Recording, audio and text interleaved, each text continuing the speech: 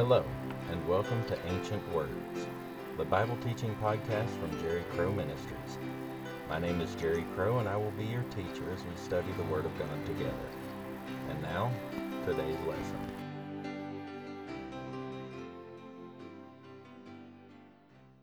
All right, let us turn in our Bibles today to Matthew chapter 5. And as we turn, I want us to remember that last time we were together, we looked at what is commonly known as the Beatitudes in verses 1 through 12. We learned that not only are those first 12 verses a picture of what it means to be a believer in Christ, but that they also show us the life of the believer from recognition of our sins to our future glorification in heaven. We looked at each verse individually, learning what each statement means for us as believers and how we can apply those verses to our lives. And if you haven't already listened to that podcast, I invite you to go back and listen to it. Good stuff in there. Today, we're going to look at the next section of this chapter in verses 13 through 16. Remember, we are going through this sermon together, and at first it will be a little slow because there's just so much packed into these first few segments of this 5th chapter of Matthew. However, once we get going, we will be able to grab larger chunks of the scripture at a time, and it will not take as long to get through as what it may appear right now. I assure you, we will get through this Sermon on the Mount and learn a lot in the process. Alright, so Matthew chapter 5, verses 13 through 16. It says, "You are the salt of the earth, but if the salt loses its flavor, how shall it be seasoned? It is good for nothing but to be thrown out and trampled underfoot by men. You are the light of the world. A city that is set on a hill cannot be hidden. Nor do they light a lamp and put it under a basket, but on a lampstand, and it gives light to all who are in the house. Let your light so shine before men that they may see your good works and glorify your Father in heaven." Let us pray. Father God, we come before you as your children. We thank you for who you are in our lives and for the love that you have poured out upon us. We ask you to open our hearts as we lean our ears to you. Teach us today from your word that which you would have us learn. We ask this in the name of Jesus Christ our Lord. Amen. Now I am sure someone may be asking, how much can you really get from these 4 little verses? Is there really that much information in them that we are going to dedicate an entire podcast to just these 4 little verses? Well, the answer is a simple yes. In fact, there is a lot more information in these 4 verses than one may think.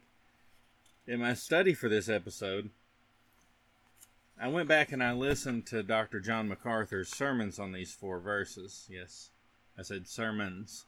If you're not familiar with his sermons, they're usually about an hour long. And in 1979, he had a sermon for verse 13, about an hour long, just on one verse. And then he had a sermon for verses 14 through 16.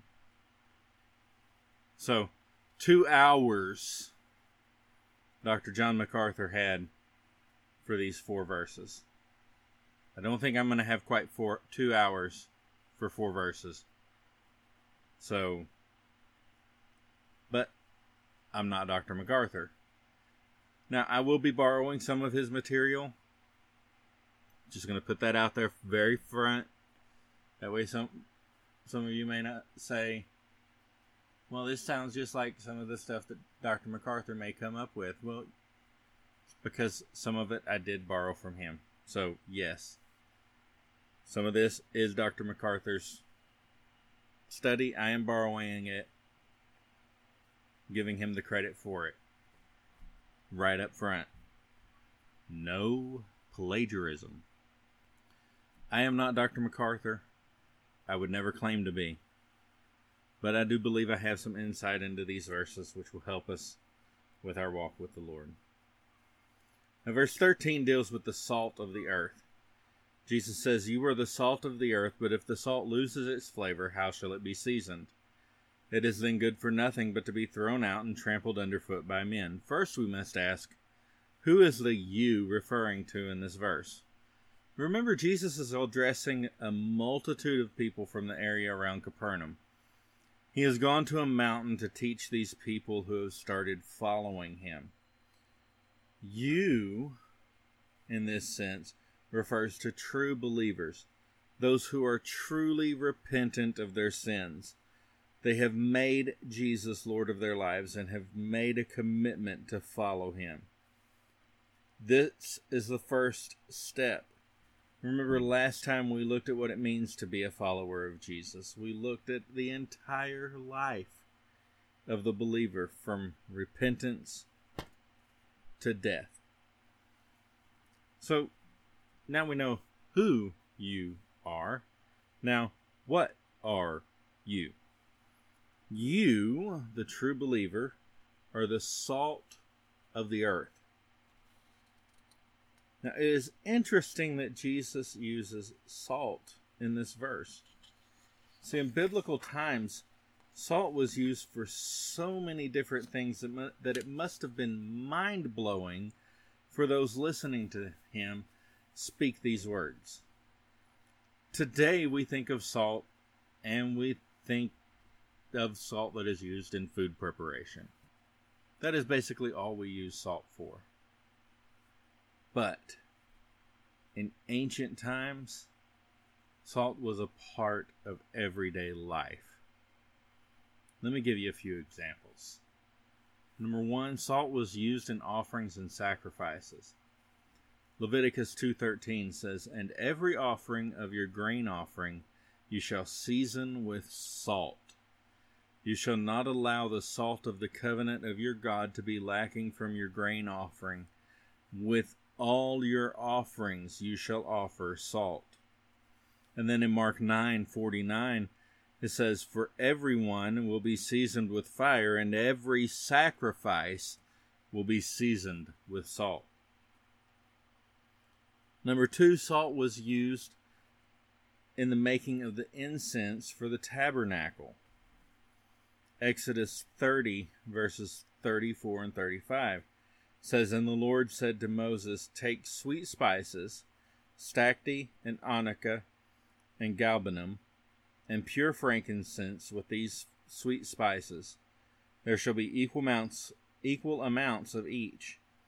You shall make of these an incense, a compound according to the art of the perfumer, salted, pure, and holy." Now, the reason they used salt in this incense was so that it wouldn't become gummy.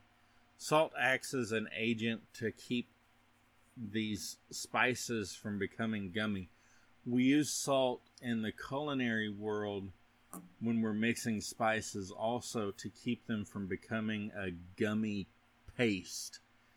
They stay a fine powder. You use that when you're mincing garlic. It stays minced instead of a gummy mess. Just a culinary tip for you. Salt was used in covenants. Number 3. Look at 2 Chronicles 13, verse 5. It says, "Should you not know that the Lord God of Israel gave the dominion over Israel to David forever, to him and his sons, by a covenant of salt?" And the way these salt covenants worked was you would have two people, and they would have a bag of salt, and each one of them would take a pinch of salt out of their bags, and they would put it in the other person's bag. And they would say the only way that this covenant would be broken is if you could differentiate my salt from your salt. Well, there's no way to do that. Salt is salt. It all looks the same. So, as long as my salt and your salt are mingled together, this covenant stays. That's the salt covenant. Number 4, salt was used to destroy fields where crops were planted. See, the salt would mix with the soil, and when water would get into the soil, it would cause the water to become salt water, meaning that no crops would grow in those fields. Look at Judges 9, verse 45. It says, "So Abimelech fought against the city all that day. He took the city and killed the people who were in it, and he demolished the city and sowed it with salt." Abimelech destroyed the city, and he took salt and sowed it in the fields so that nothing would grow in those fields ever again. Number 5, salt was used as an antiseptic and wound cleansing agent. And see, when we think of salt in a wound, we think that it burns and it hurts, but it also cleanses impurities and dirt and things out of that wound. Ezekiel 16 verse 4 says, "As for your nativity, on the day you were born, your navel cord was not cut, nor were you washed in water to cleanse you. You were not rubbed with salt, nor wrapped in swaddling cloths." Now this is talking about it in the negative sense, but in the positive sense, when a baby was born, they would do that. They would take the baby and they would rub it down with salt in case it was cut in the birthing process, so then any cuts would be cleansed, and then they would wrap it in these swaddling cloths and swaddle the baby. Number 6, salt was used to season food.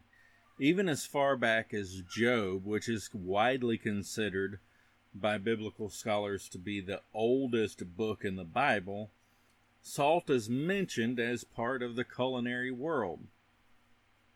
Job 6:6. "Can flavorless food be eaten without salt? Or is any taste in the white of an egg?" Salt has been used in food forever. Which brings us to number 7. Salt was commonly used, and in some cases still today, as a preservative for meats. You see, before refrigeration, meats, once they were processed, they would very quickly start to decay, or they would become rancid. And in order to delay the progress of this decay, they would pour salt on it, and they would rub the salt into the meat, and then the meat would be dried. This is called salt curing or preservation. And this preservation would extend the life of the meat far beyond what would normally be expected without that preservation. This process still goes on today. You can see it being done. Look it up on YouTube. It's there. So, what did Jesus mean when he said that believers are the salt of the earth? Well, I personally believe that he had many things in mind when he called us salt. First, I believe that he understood that as we love one another, our love would be an offering and a sacrifice to God for a sweet-smelling aroma, according to Ephesians 5, verse 2. Second, I believe that he wanted us to destroy the works of the enemy, sowing the salt of the earth into the fields of our enemy so that his crops could no longer grow. Third, I believe that he wants us to cleanse the wounds of the world. And finally, I believe that we are here on the earth to preserve the world from the judgment of God. And see, when I look at the book of Revelation and I see the judgment and wrath that's poured out on the world, I do not see any Christian people there. I do not see the church there. I see the nation of Israel, and I see the rest of the world, but the church is not mentioned after the letters to the 7 churches in chapters 2 and 3. See, this leads me to believe that the church is not in the world when the wrath of God is poured out in the end of time.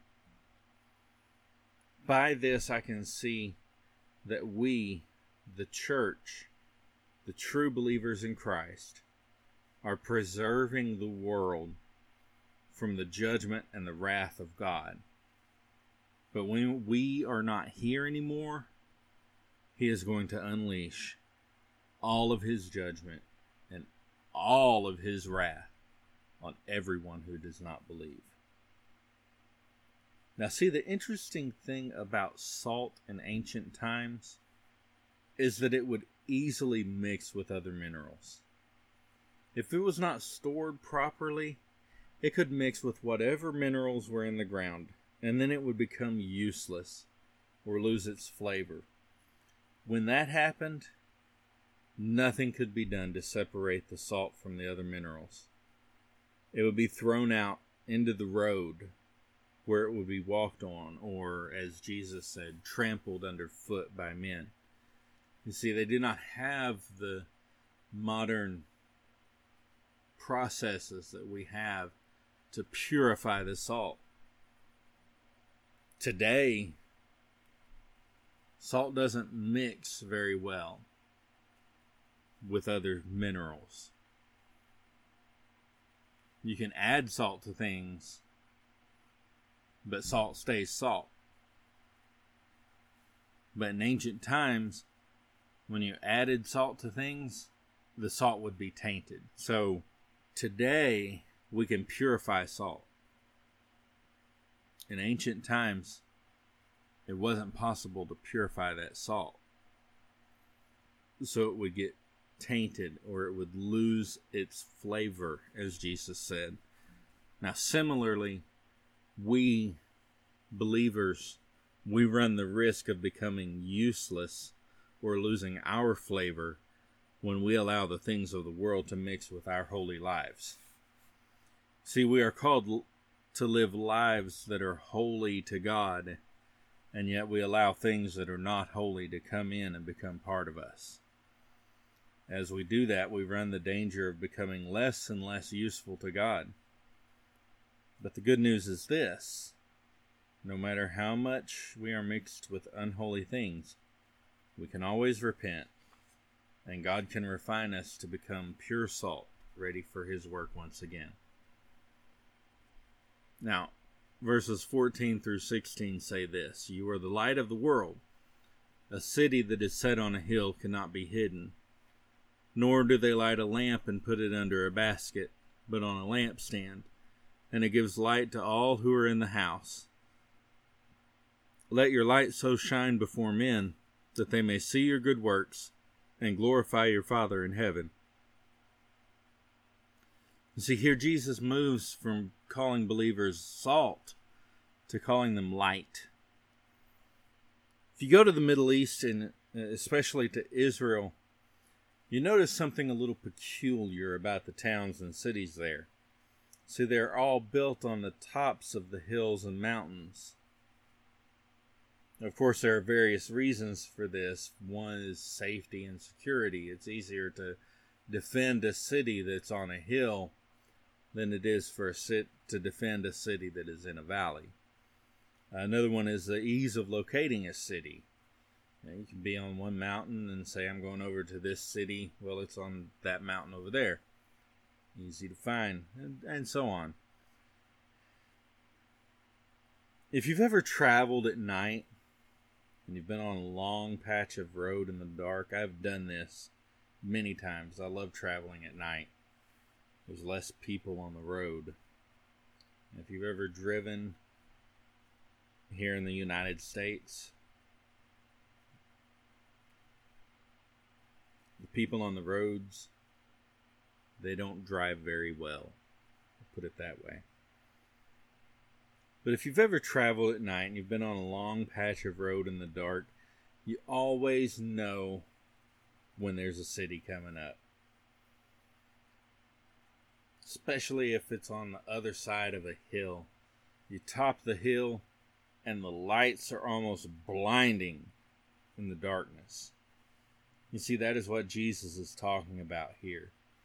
We're to be so lit up that we blind those who are in the darkness of the world, and we draw them into the light of the gospel of our Lord so that they too may be saved.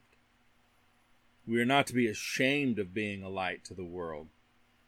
You see, do not let others try to douse your flame, and more importantly, do not hide yourself from the world. Jesus said later in his ministry that those who denied him openly, he would deny in front of his Father in heaven. Now, I find it difficult to believe that he would be talking about those who rejected him there. And I honestly believe that by looking at the context of the rest of Matthew chapter 10, where that verse is found, that he is talking to believers whose faith wavers when it is tested. See, that is why Jesus went to Peter personally after his resurrection, and he called him back into the fold. See, Peter had denied Jesus 3 times when he was arrested. And Jesus had to reconcile Peter 3 times after his resurrection.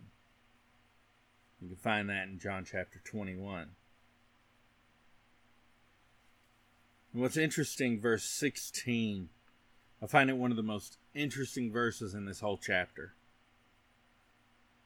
He says, "Let your light so shine before men, that they may see your good works and glorify your Father in heaven." Do you notice why we should let our lights shine? Not that we can be noticed. Not that we can be glorified. Remember, nothing we do is ever about us. This podcast is not about me. Whatever it is that you do is not about you. It is all so that those around us may see what we are doing and give glory to our Father in heaven. I read a lot of older books of church history, old creeds and catechisms, and things which I honestly believe should still be used in the church today to keep us out of trouble, but because they were created in the 15 and 1600s, most people ignore them. I say that to say this. The Baptist Catechism of 1693 and the Westminster Shorter Catechism both start with the same question. They start out with, what is the chief end of man?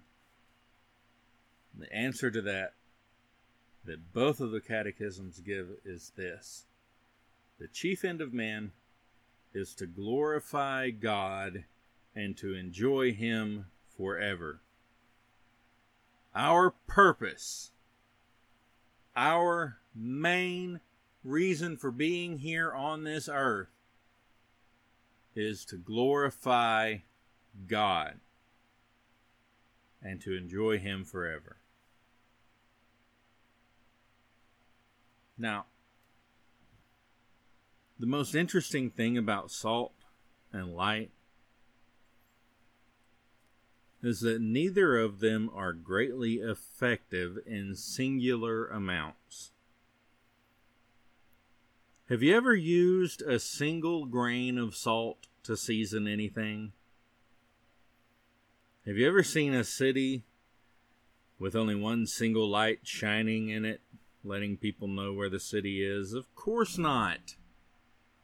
While one single light may be somewhat effective, it is never going to be as strong as a group of 10 or 20 or 30 lights coming together to shine together to push back darkness. One single grain of salt is never going to be enough to season a steak, but when you use just the right amount, it is perfection. In other words, none of us should be trying to do our work on our own. God has a work for us to do, and we should be doing it, but never alone. Find those who are like-minded and join together. Get into a local church and join in fellowship with other believers. Let us pray. Father God, I thank you that you have not made any of us to be alone in this world. I thank you that we have each other that we can rely on, and we can join together to further your kingdom here on this earth. Help us to be salt and light in the world. Help us to show the world that the only way to you is through your Son, Jesus Christ, our Lord and Savior. And it is in his name we ask these things. Amen. Before you go, I want to thank you for listening to this podcast. Because of your support, we are now, as of this recording, in 16 different countries around the world. And that just blows my mind, because I never thought that this podcast would be reaching people in all these different countries. When I pull up the statistics, I see places like Germany, Bermuda, New Zealand, Australia, Japan, France, Malta, the United Kingdom, and many others. And I'm completely blown away. So thank you all so very much. And if I did not mention your country, I'm sorry. I know I skipped a few. This was just a quick little list. In my next update episode, I will do a more in-depth list of all the countries we've been able to reach because of your support. If you would like to follow me on social media, I'm on the major platforms, Facebook, Twitter, and Instagram, and I can be found at Crow Ministries. That's CROWMINISTRIES on all three of those platforms. I would say that of the three, Facebook is the most active, just because I do not do a lot of pictures for Instagram, and Twitter is usually just a link to something that I post on the website. But I do invite you to follow me on all three of those social media platforms if you would like. Again, that is at Crow Ministries on any of those. And if you are able to support this ministry, I would like to do so. I know that we are all still struggling right now, and I do not want anyone to give if you are not able to do so. But if you want to and you can do that on our website. That's www.jerrycrowministries. That's JERRYCrowministries.com/donate. I'll put a link to that in the description of this podcast. There you can give securely via PayPal. And again, only give if you are able. Do not feel obligated to give to this ministry. I will continue to put out this podcast every month until such time as I'm able to put it out more frequently. God has been faithful to me. I will continue to be faithful to him. Thank you so much for listening, downloading, and sharing this podcast with others. Please do share it with others. That's the only way I really have to get more people to listen, is by you sharing it. So share it with others. It really does mean a lot to me that we've been able to reach around the world with the truth of the Word of God. Every single day, more and more people are tuning into this podcast, and that is simply amazing to me. So thank you all. We'll see you next time. May God continue to pour out his blessings on each and every one of you every day. Thank you, and God bless. Thank you for listening to Ancient Words, the Bible teaching podcast from Jerry Crow Ministries. We hope that you are encouraged by the Word of God. Remember to take a moment and look up today's scriptures and dig into the Word for yourself. For more information about Jerry Crow Ministries, please go to www.jerrycrowministries.com. There you can find information about the ministry, contact information, and catch up on some of our latest writings. Tune in next time for more biblical understanding. May God bless you and keep you in our Lord Jesus Christ and the power of the Holy Spirit.